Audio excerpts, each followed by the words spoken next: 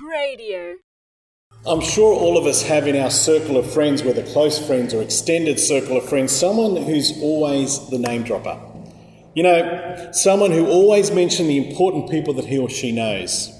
Usually this is exaggerated and often a somewhat distant relationship between the person and the person making the claim. Oh, I know that person. Who among us hasn't been tempted to use a famous name or to gain influence or respect among our own acquaintances as well?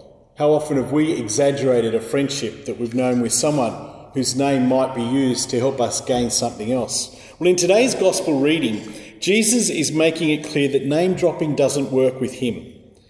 He wants us to have real relationships with him.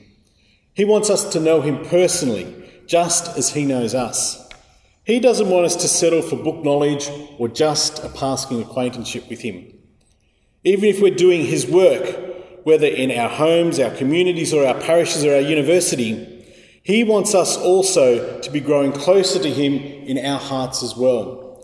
You see, Jesus doesn't just want servants, he wants friends.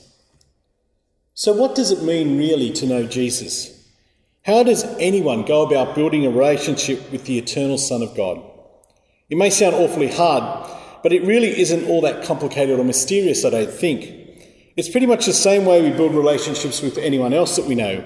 We spend time with Jesus, we talk to them, we listen to him, we learn to trust him, and we share our secrets with him, and we let him into our hearts at our moments when we are the most happiest and the moments when we're the most desolate.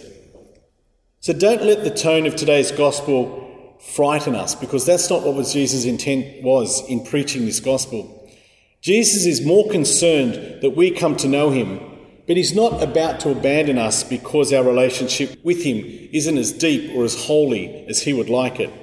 Rather than worrying about whether Jesus will say, "I never knew you," we should make it our goal to come to know him even better and more deeply.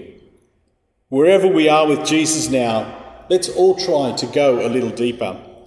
As we read the scriptures this week perhaps, let's listen for his small voice in our hearts. Let's get in the habit of writing down what we think Jesus is saying to us when we read the scriptures.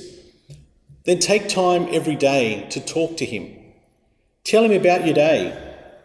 Open our hearts to him, our hopes and our fears, and see if in a sense we offer him everything that we have for his guidance and consolation.